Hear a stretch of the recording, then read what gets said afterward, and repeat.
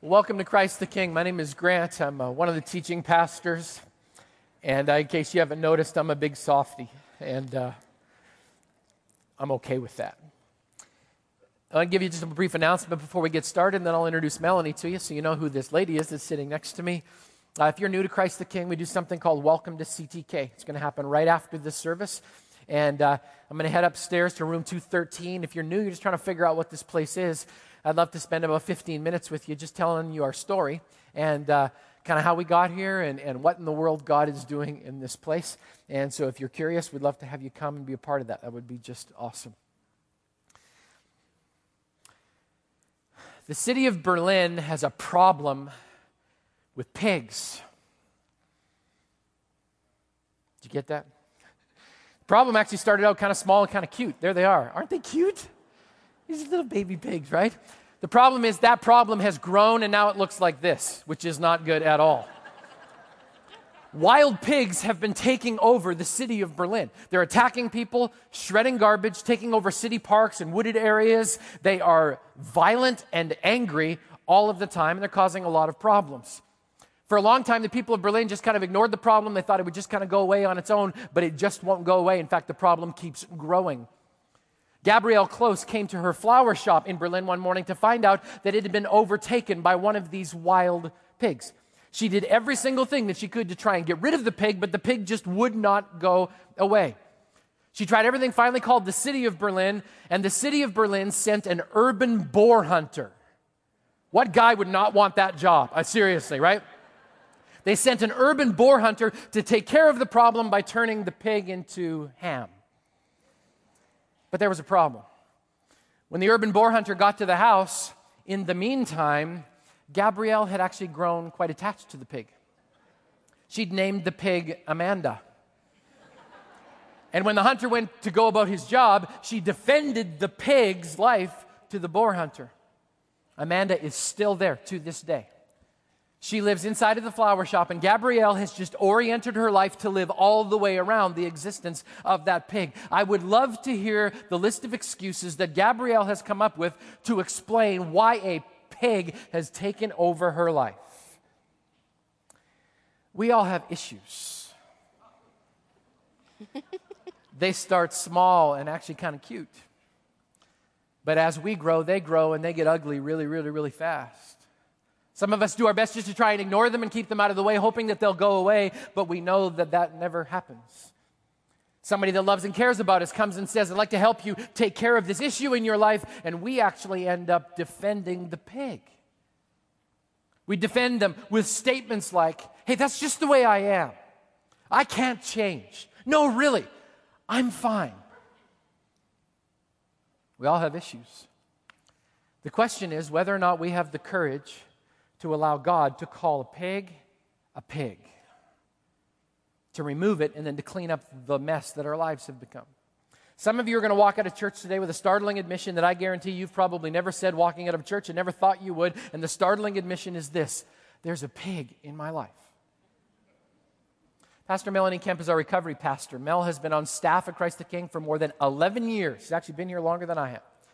As a pastor of recovery, she's also another face of recovery. She has walked this journey towards wholeness, and because of her position, she has become very well acquainted with the excuses that people give about why they would never want to enter a process where God is going to deal with the ugly stuff in their life. In your program this morning, we're calling this Why We Risk Recovery, or, in my language, Excuses for Ignoring the Pig. And Melanie's going to talk us through all four of them this morning. Mel, would you please? So part of my role here at Christ the King is to meet with people one-on-one. I primarily meet with women, but occasionally I'll meet with couples. And by the time they pick up the phone and call me, they're probably in crisis or they're just tired of struggling with whatever they're struggling with. When I meet with people, I tell them I can do three things. I can listen to them, I can pray for them, and I can help them figure out what their options are. Well, it's in this option phase that I encounter resistance.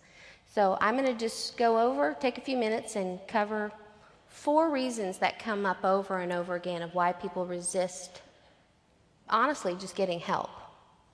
So the first reason that I often encounter is I don't have time. Well, I don't have time either, right? None of us has time. We all have insane lives.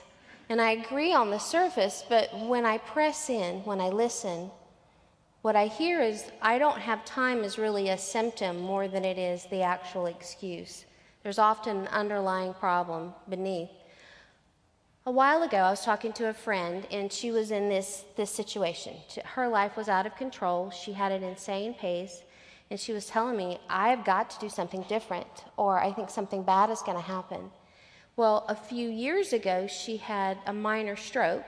She was in the hospital. She deals with high blood pressure. Heart disease is in her family, and so she knows that if she doesn't make some changes, that something bad will happen. So I encourage her to stop, to think about her life, to think about why she packed so much in, what needed to change, and to make those changes. And she agreed with me that that needed to happen. But her response was interesting. She said, I'm afraid to stop. Because if I stop, then I have to acknowledge the pain in my life. I have to acknowledge that there's deep disappointment, that there's failed relationships. And that hurts, and I don't think I can handle that right now. So she packs her days really full. She gets home later at night. She takes a hot bath, drinks a glass of wine, crawls into bed with the TV on, falls asleep with the TV on, and at some point her husband comes in and turns the TV off, and she wakes up the next morning and starts all over again. She said, I have a hard time being alone. I don't like quiet, and I have to fill my day with things. Well, it sounds sad, but I don't think she's alone. Many of us struggle to be present in our own lives. Slowing down enough to be present is difficult when there's unresolved issues. For years I had to have the TV or the radio on particularly if I was alone at home. This is how I was raised. The TV was always on in our house. It was just noise. No one was even watching the TV. It was just always on. And that carried into my adulthood. I struggled with quiet and silence, and there were some times when I honestly felt like I was going to crawl out of my own skin with the quiet. So instead of asking why that was the case, what we do is we perform. We fill roles, we pack our days full, hoping to find a place, hoping to experience something meaningful. But it really doesn't work, does it? At least it doesn't work for very long. Did you know that one of the best gifts that we can give those around us is to be at peace? The Hebrew word peace is shalom. We often think that peace means the absence of conflict or chaos, but shalom means wholeness. So when Jesus came to give us peace, that's what he said. I come to give you peace. He actually came to give us wholeness. Leanne Payne, in her book, The Healing Present, says that to be is to experience life firsthand and to live in the present moment. Well, this can be challenging when we're driven to accomplish, to compete, and to fill our days. But God wants to give us peace. He longs to give us peace. He wants to give us that peace that defies understanding, which means, regardless of what I'm going through right now, this very moment, regardless of what's been done to me in the past or what I've done to myself or to others, God still longs to make me whole. The catch is, I have to make space in my life for that to happen. Well, the second excuse that I often hear, interestingly, is that it feels self-centered. I even have people express to me that they're embarrassed to even admit that they might need help or they might need recovery. And this particularly seems to be a struggle for Christians. And I don't know if we think it's a bad reflection on God that somehow, he's doing his part but we're not doing ours. That's not how it works. After years of being on this journey, I've discovered that God is the giver of all wisdom. He gives insight, and he heals us. And God can even use good counselors, and God can use recovery classes to help us get there. The criticism of recovery is often that it encourages people to become self-focused. You've heard people say, I'm working on myself now. I'm taking time to work on myself. Well, can I just say that that's not always a bad thing? I mean, depending on circumstances, we all need working on, right? But the thing is that what we often do is we look inside of ourselves for the answers, as though we could dig deep enough and we can think hard enough and we can dissect ourselves into small enough pieces that we'll get to the root of what's causing the pain, why do we keep doing the same things over and over again, and then somehow it'll change. But that's not how it works. And none of us wants to be that person, right? We're okay with other people needing help. We're okay with even other people being a little self-centered or self-absorbed, but none of us wants to be seen as that person. Well, we are called to find ourselves, actually, but we're to find ourselves in Christ. He alone holds our identity, and we're to look to Him for the truth about who we are. So, as I allow God to come into my life, and He exposes the lies that I believe about myself as a result of just life, hurt, trauma, things that happen to everyone, I give those to Him in exchange for His truth about me. And this is a necessary exchange. This is an absolutely necessary exchange if we're going to come into a fullness of what it means to be a child of God. This is what it means to be a new creation. We have to exchange the lies for the truth. We have to exchange the old garbage for the new. In finding my true identity, I focus on Christ where it belongs. Do you know that the more we reject ourselves, now I want you to think about this, the more we reject ourselves and the more we kind of remain at odds with ourselves, we actually become more self-absorbed. Think about all the things you don't like about yourself and how you just turn it over and over in your mind. That's how we become self-absorbed. But if we focus on Christ, then we take it off of ourselves and place it on Him where we belong. And it's at that place that we come to live from a solid sense of being, which comes from our identity in Him, which is actually a part of our inheritance as children of God. But few of us actually live from that place. Most of us struggle day to day, striving in our own strength, just honestly hoping to catch a break. Well, the third excuse that I hear is, I can handle it. We all say that, right? I can handle it. Or maybe we say, I have to handle it. And maybe we go a step further and say, I don't have any other choice but to handle it because no one else is showing up to help me. I know for me, handling it meant whatever feelings that I was feeling at the moment because of a difficult situation, it meant putting it in a box, putting it away for me to take out and deal with later. The problem is later never came. There was always something else. So I wove into my life the cycle of never dealing with the pain of the moment. You know, individual moments of pain are difficult. They're hard. We've all experienced them. But when we defer pain over and over and over again, it becomes something else altogether. A good friend of mine recently lost her brother. She grew up in a different state. She's from a large family, one of the oldest, and so she helped raise her brothers and sisters. So this was a difficult thing for her. She was explaining to me that in her family there was this sort of unspoken code. They never really said it out loud, but there was this code that when difficult things happened, when tragedy happened, that you didn't really spend a lot of time talking about it.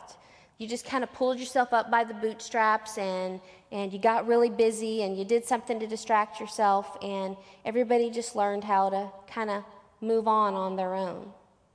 Well, it was sad. Her brother died of cancer in his young 20s, just one of those things that's really difficult. She came back from the funeral. She'd been home for a couple of weeks, and she encountered this mindset again.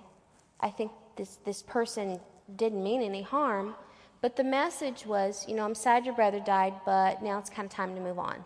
We've got stuff to do. And she said in that moment, it was like her heart just closed. And all the grief, which takes time, by the way, all that grief about her brother, she locked in a box and put it away. And she explained, though, that now she doesn't know how to open the box back up. And she realized that she's done this for most of her life. Well, so for some of us, actually for a lot of us, trust has been broken. That just seems to be a part of living this life. I know for me it was broken at a young age. My parents, honestly, I believe they did the best that they could with what they had.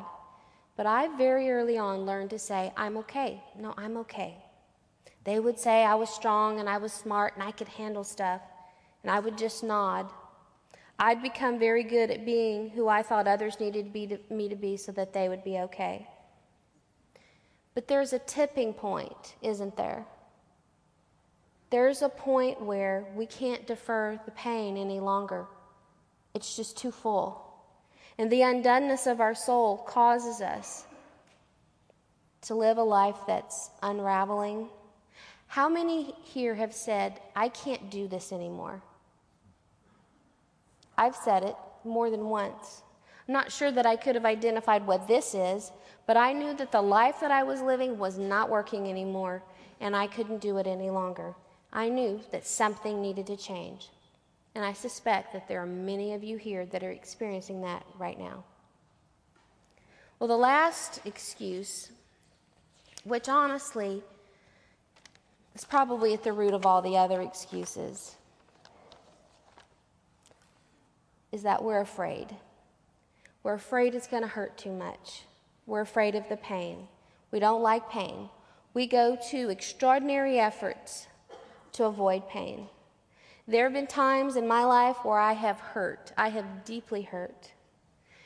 But I can tell you that I would much prefer the pain of working through my stuff and wrestling with God to the pain of despair and hopelessness, where it just feels like you're in the pain and it's not going anywhere, nothing's going to change.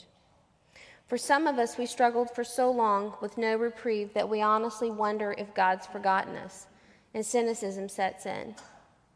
I have cried out like David did in the Psalms, "Be merciful to me, O Lord, for I'm faint. Lord, heal me, for my bones are in agony. My soul is in anguish. How long, Lord, how long? Turn to me, O Lord. Deliver me. Save me because of your unfailing love."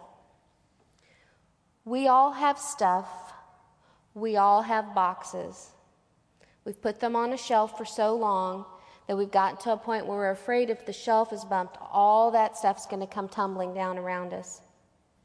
Well, taking a step toward wholeness doesn't mean that you take everything off the shelf at once.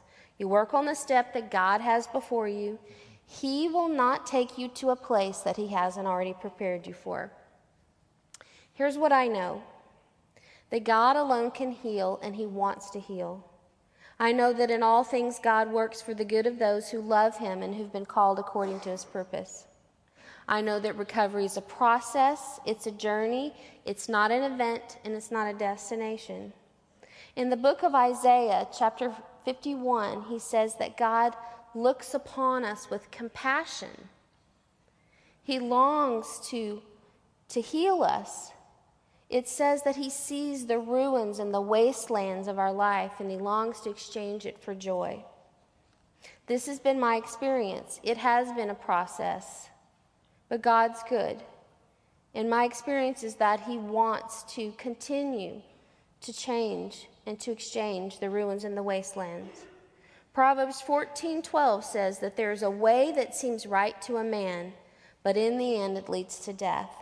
So the bottom line is, I can do it my way, or I can do it God's way, who quite frankly is looking out for me much better than I am for myself.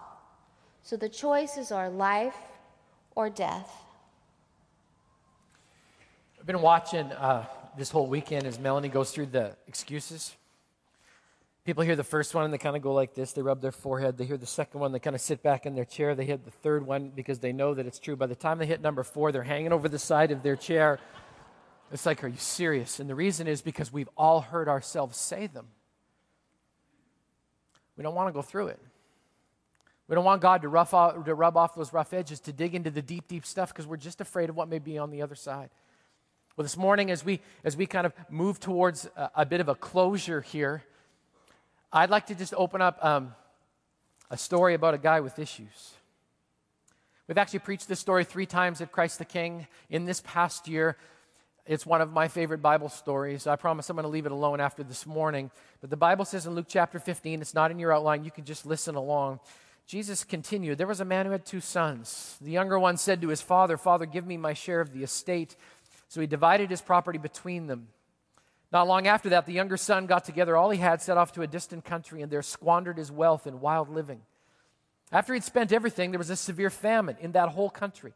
He began to be in need, so he went out and hired himself out to a citizen of that country who sent him to his field to feed pigs. There they are again. He longed to fill his stomach with the pods the pigs were eating, but no one would give him anything. When he came to his senses, he said, "How many of my father's hired men have food to spare? Here I am starving to death. I will set out and go back to my father and say to him, 'Father, I've sinned against heaven and against you. I'm no longer worthy to be called your son. Make me like one of your hired men.' So he got up and went to his father." We love the story of the prodigal son. The problem is we just blast through it because we want to get to the happy ending. I want the son and the dad to be reconciled because then my life is perfect and I don't need to try and micromanage the story. I'm going to spend most of my time in the ugly part of the story because that's where most of us are. As you follow along in your outline, I'm going to move really, really quickly, but I want to share with you some of the moments on the downward slope of Luke 15 in hopes that some of you are going to ditch your excuses and actually join us in doing some of the hard work this year. This guy's story starts with a moment of selfishness. The Bible says, the younger one said to his father, "Father, give me my share of the estate." So he divided his property between them. Have you noticed how many of your problems start with the letter I? I want what's coming to me. I can do this on my own. I don't need your help. I have rights. I want to do what I want to do. If that's been your philosophy, can I ask you a question? How's that working for you? How are you doing with that? You want to know what this young man says to his father? "I want your stuff. I just don't want you. I want you to bless me and look after me and make sure that all of my needs are met. I just don't want to have to deal with you because you may actually lean back in and convince me that I have a problem." It's a moment of selfishness, and he takes another step forward into a moment of stupidity. The Bible says the younger son got together all he had, set off for a distant country, and there squandered his wealth in wild living. One translation says he squandered his wealth with reckless living. Another translation, he wasted his opportunity with loose living. He had an opportunity to go the right way, and he just blew it. What was that verse that Melanie shared again? "There is a way that seems right to a man, but in the end it leads to a really big fat 401k. What it says? There's a way that seems right to a man, but in the end, it leads to everything for everybody, and Christianity's just boiled down to this really cool little tiptoe through the tulips. No. There's a way that seems right to a man, but in the end, it leads to death. When you are wrapped in your own decisions, what you end up with is a list of excuses trying to explain to other people why it is that you've allowed a pig to take over your life. From a moment of stupidity to a moment of crisis. Verse 14 says, after he had spent everything, there was a severe famine in the whole country, and he began to be in need. Have you noticed we never see the crisis coming? It just shows up.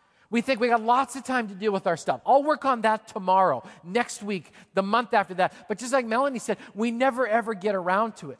This guy just keeps putting off the hard work, and then the famine hits, and in short order, everything is gone except for his need. He moves even there to a moment of isolation and need. The Bible says, so he went and hired himself out to a citizen of that country who sent him to his fields to feed pigs. And he longed to fill his stomach with the pods the pigs were eating, but no one gave him anything. I mean, it doesn't get any lower than this. This is a good Jewish boy looking after pigs. That's not supposed to go together. He ends up alone in a close encounter with a pig who's actually better off than he is, because at least the pig has got something to eat.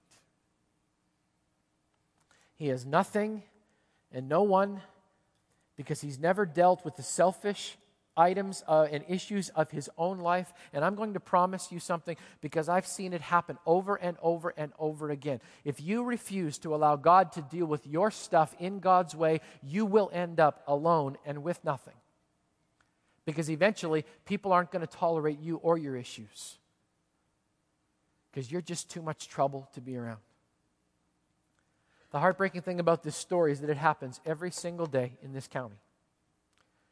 People who choose to live with the pig and the excuses instead of allowing God to step in and do the really hard work of finding out why it is that you are the way you are.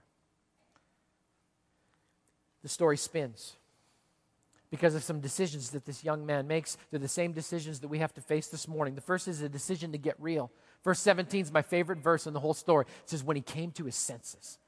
This guy has a moment of clarity. The lights come on and he has to acknowledge that he is powerless to change his life. His life has become completely unmanageable and now he needs God to step in. He's blown his opportunity. He's taken advantage of the love of his father and now he is emotionally and spiritually bankrupt. When you have your moment of clarity, and I'm praying that this is one for some of you here today, you've got two choices. You can stay with the pig or you can go home. It's as simple as that.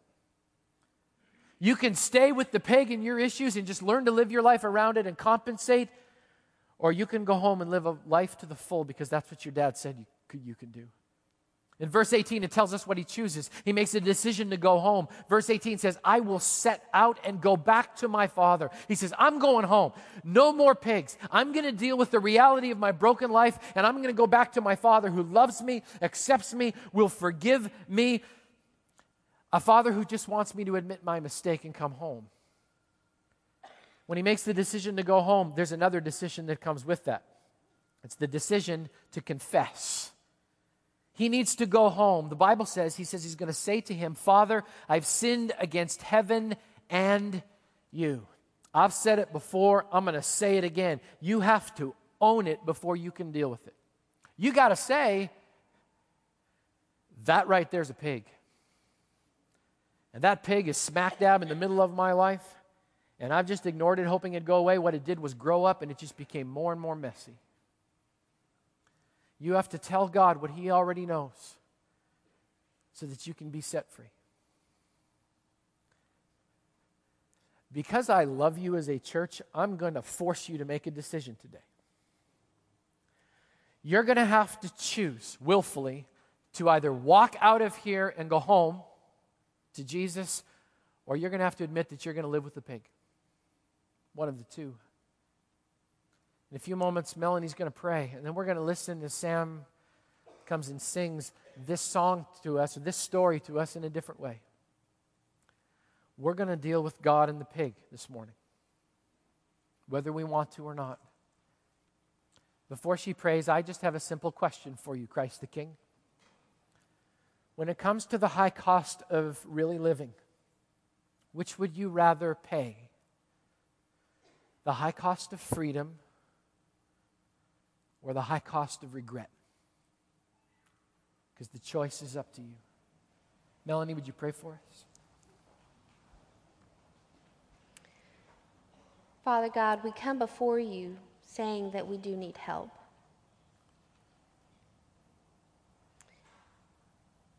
I just pray that you would come to each person individually. Lord, I pray against any fear. I pray against any lies that may be saying, this isn't for me. Jesus, I pray that you would come alongside every person in this room and give them the courage to take down one of those boxes off the shelf. And that, Lord, you'll assure them that you will be with them every step of the way. God, I pray that you would give courage to live life in community, and that bonds of shame would be broken as we learn to live our lives together with one another, even through the tough stuff. So God, we thank you for your love. We thank you for your deep desire to heal us and to make us whole. So Jesus, I pray that you would come and that you would speak to every person here today. Thank you. Can you hear the excuses in your head? I can handle it. I haven't got enough time. In buying an excuse, you're making a decision to live with a pig. I don't know why anybody would do that. Some of you are afraid, and you'd say, but I just don't know what kind of a response if I go back to God with all of this stuff. Can I tell you what the response is? The response to you coming and doing the hard work is the same response that the Father had for the Son in the story. That's why Jesus told the story. Verse 20 says, so he got up and went to his father. But while he was still a long way off, his father saw him and was filled with compassion for him, and he ran to his son, threw his arms around him, and kissed him. That's how God will respond. If you'll make a decision today to deal with the pig. Talked with a veteran Christian last night. He didn't quite understand why we were putting so much emphasis on this whole thing. He says, I kind of get it, but it doesn't make any sense to me. Why are you guys so insistent on why this work needs to get done? I said, are you looking for some kind of a big theological term? Will that make you feel better? Okay, let me give it to you. This is willfully engaging as a mature believer in the process of sanctification. That's what it is. It's opening up your heart and saying, God, I will let you rub off every single rough edge because I've got a lot of rough edges and I think I could use a little help. That's not weakness, my friends. That's strength. Strength to admit that you're not all that. So, gentlemen, you can't fix this on your own. So why not come and join a whole bunch of us that are just here on Sunday nights working on our stuff? Ladies, according to my friend Melanie, you have made a masterful plan how to keep your life running 100 miles an hour. Instead of running through your to-do list, why not run home? Why not go home? The word prodigal means recklessly extravagant, having spent everything. The story starts with a prodigal son. But this hit me the other day. You know where it ends? With a prodigal dad. Because he's recklessly extravagant in his love for you. He will spend, and he spent everything he had to communicate to you that you can have life and have it to the full. And today you're confronted with a choice. You can live with a pig, or you can go home. It's not my life. I can't live it for you. I know what I choose. I'll take dad over a pig anytime. In a few moments, I'm going to say the words, you're dismissed. We're not going to fire up the band and give you an opportunity to forget the excuses.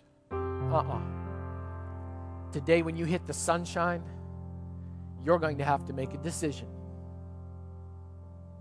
No pressure. It's your life. Choose well. Choose truth. Choose Jesus. God bless you, Christ the King. If you come back to join us tonight, I'm going to ask you to go and sign up because I know how the enemy works. He's already making a list of excuses why you shouldn't show. Those of you that came last week, you probably have 30 reasons why you shouldn't come back tonight. I'll be sitting right here between 5:30 and 6 o'clock when we start to join with those courageous people who are just sick of the pig and want to go home. God bless you. You are dismissed.